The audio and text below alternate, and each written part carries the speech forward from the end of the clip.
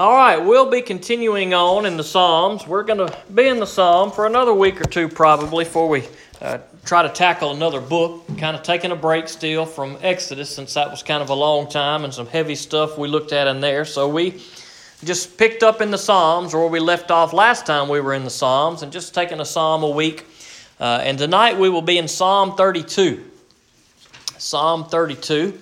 Now I know I've preached on this Psalm for sure since I've been here. Sometime in the last 5 years I've preached on it. But we're going to look at it again tonight since we come up on it. We're not going to skip it. We're just going to go over it. Probably most of what I say wouldn't have changed since last time I preached it. But there's a lot of good things in God's Word here that I think are good reminders for us as Christians, a good encouragement for us. And this is one of my favorite Psalms. Psalm 32 is definitely one of my favorites, one that I read often and one that always tends to bring me joy when I read it, which is why I read it often. And so maybe it'll bring some joy to you too. So let's pray and then we'll jump in.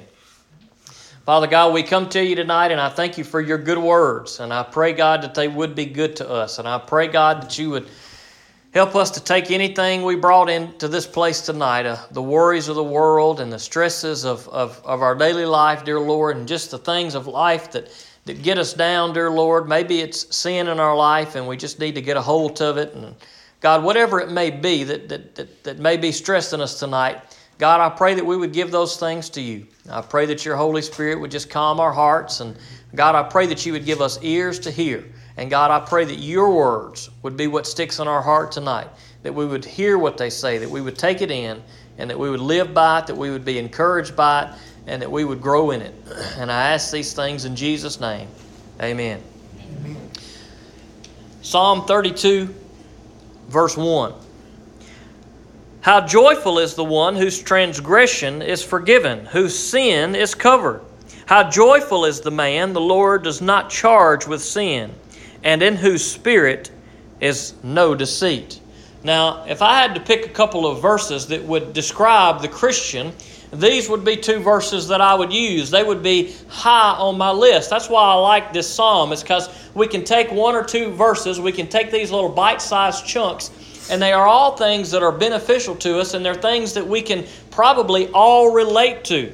And David says here, how joyful is the one whose transgressions are covered, whose sins are forgiven. Boy, that's a wonderful thing right there. And that's what it is to be a Christian, to have our sins forgiven, to have our transgressions covered, to have all of those taken care of by the precious blood of Jesus Christ. How joyful is the man the Lord does not charge with sin, and in whose spirit is no deceit. Isn't that a wonderful thing? Boy, that brings us joy. There is nothing else in life, I would guess, probably for any of us, that brings us more joy or has brought us more joy than knowing that Jesus Christ has forgiven our sins. When that day comes that we realize, wait a minute, I'm a sinner. Wait a minute, I'm not on the right path with God. My sins have separated me from God. And when we realize that, and we realize that Jesus Christ will forgive us of our sins, what a great joy that brings into our life. And that's what David acknowledges here. If you remember from Psalm 31, David was talking about his sins, that his sins were heavy upon him. And we see that same language here in Psalm 32. But David says, boy, those sins are heavy. And living in sin is a terrible thing.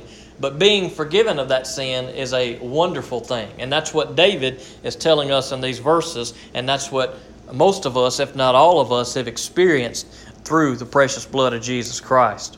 Verses 3 and 4. When I kept silent, my bones became brittle from my groaning all day long. For day and night your hand was heavy on me. My strength was drained as in the summer's heat. Now here David is using some worldly illustrations. At least I believe that's what David is saying. I don't think that his bones were literally brittle because of his sin, although they may have been. I think he's using an illustration here to say that his sinfulness had affected him to his core, to his very bones. He felt drained because of his sin, like being drained in the heat of the day. Now, if any of you have ever worked outside on a really hot day, you know you got to be careful. because you can reach a point where you can go too far, and your body really will be drained, and you will really feel the consequences of being out in that heat. I felt that a couple of weeks ago, slaving over all those flowers for my wife. 364 holes I was digging and planting those things, and I was just sweating, but I did it, and I felt drained after that. And that's kind of what our sin will do to us too. Boy, it will really zap us. Whenever we have a physical sickness, we know that affects us. And sin is a sickness too. It's a disease that we have. And when we are continually living in that sin and we're not going to God and repenting of that, boy, it really does wear us down. And David says he felt the pressure of that. It says, for day and night your hand was heavy on me. We feel the pressure of our sin and the burden of our sin. But we have a Savior that says, come to me, all you who are weary and burdened, and I will give you rest. That sin that weighs us down and burdens us, Jesus Christ will take away from us if we come to Him. But that's the key. We must come to Him. Now David says in verse 3, when I kept silent. All of these things happened to him. He felt the pressure of a sin. When he kept silent. When he was living in his sin and he wasn't confessing his sin to the Lord. When he wasn't going to the Lord. When he was keeping these things bottled up and living in this way. He felt that pressure. He felt that burden. But when he finally opened up to the Lord, everything changed. When he kept silent, boy, his sin was heavy on him. But when he called out to the Lord took it from him. And guess what? The Lord will do the same thing for you and I. When there's sin in our life that's heavy on us and we feel the burden of that, the Lord is just a call away. All we must do is call out to the Lord and repent of our sin and say, look, Lord, I'm reaching out to you. I'm calling out to you. I feel the weight. I feel the burden. I see that you're trying to get my attention, and God, you've got it, because I feel the effects of my sinfulness to my very core.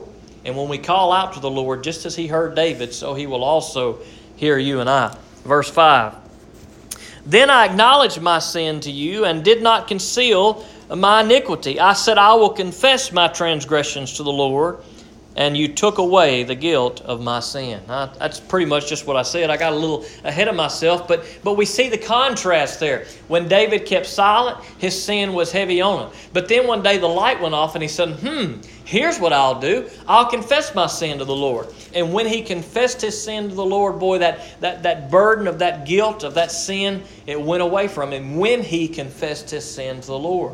There may be some things in your life that the Lord is revealing to you, maybe in the last few days, maybe even right here tonight and hearing these words. And maybe you're saying, boy, I'm struggling, I feel the burden. Well, maybe what you haven't done is what you should do, and that's what David did, and that is confess whatever's going on in your life to the Lord. Verse 6, therefore, let everyone who is faithful pray to you. Now, that's you and me. Now, David was telling us what happened in his life, what was going on in his life, and how he dealt with it. And then after we see his example, then he says, therefore, based on what had happened before, let everyone who is faithful pray to you. That's you and I. That's those of us who want to be faithful to the Lord and want to seek Him and want to seek His forgiveness through the blood of Jesus Christ. Let us pray to Him too. Just like David does. David's saying, look, follow my example. Let others learn from my mistakes. Let others see what the answer is to our problems, what the answer is to our sins, and that is Jesus Christ. Therefore, let everyone who is faithful pray to you at a time that you may be found. When great floodwaters come, they will not reach him. Let us pray to the Lord in a time when He may be found. Well, guess what? Tonight is a time when the Lord may be found. I believe if we are breathing and we are alive, then we can call out to the Lord. He is still there. God hasn't disappeared. God hasn't gone on vacation. God hadn't gone away. It's not like you're going to go to the Lord and say, golly, I was going to the Lord tonight, but I can't find Him. The Lord is always there for those who would seek Him. And if you will seek Him, you will find Him. And David says, look, let everybody pray to you at a time that you may be found. Now, as long as we're living on this earth, God may be found. But when we leave this old earth, boy, that's going to be a different story then. So we need to seek the Lord while we can seek the Lord. And then when great floodwaters come, that is difficult times, hard times, they're not going to overcome us. Our sin can overcome us if we try to deal with it on our own and we try to continue to live in it without addressing, without addressing it and repenting of it. But when we seek the Lord, and when we are forgiven, and when we are strengthened by Him, those floodwaters in life that come upon us will not overcome us, even though they come on us. Verse 7, you are my hiding place. You protect me from trouble. You surround me with joyful shouts of deliverance. This is similar language to what we saw in Psalm 31, where David was talking about the Lord being his rock. He's using that same type of language here. The Lord is his hiding place. He's where he goes. He's going to give him protection. He's going to surround him with joyfulness. Excuse me. And that joyfulness comes only from the Lord. That joyfulness does not come when we're living in sin. It didn't come for David in his sin, and it will not come for us in our sin. But it will come for us when we repent of our sin and when we seek the Lord. In verse 8 and 9, I will instruct you and show you the way to go. With my eye on you, I will give counsel. Do not be like a horse or mule without understanding, that must be controlled with bit and bridle, or else it will not come near you. Now, this is good instruction for us. Don't be stubborn. We don't need to be people who are reading God's Word and who know what God's Word says and not do it.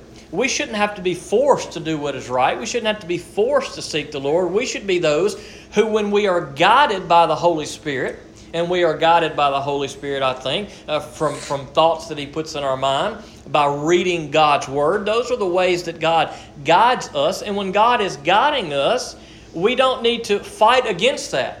We need to say, look, Lord, wherever you are leading, I'll go. Just like the song we sang, wherever you lead, I'll go. That's a good thing for us to remember as Christians, and I think that's exactly what this psalm is telling us. We don't want to be stubborn and have to be drug around, but we should be those who are willing to go wherever the Lord should lead us to go.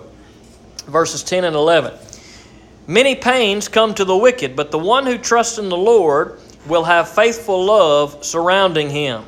Be glad in the Lord and rejoice, you righteous ones. Shout for joy, all you upright in heart. Now that's a good verse for us to close on tonight, because that's exactly what we as Christians, if you are a Christian in Jesus Christ, we have reason to be glad and we have reason to rejoice.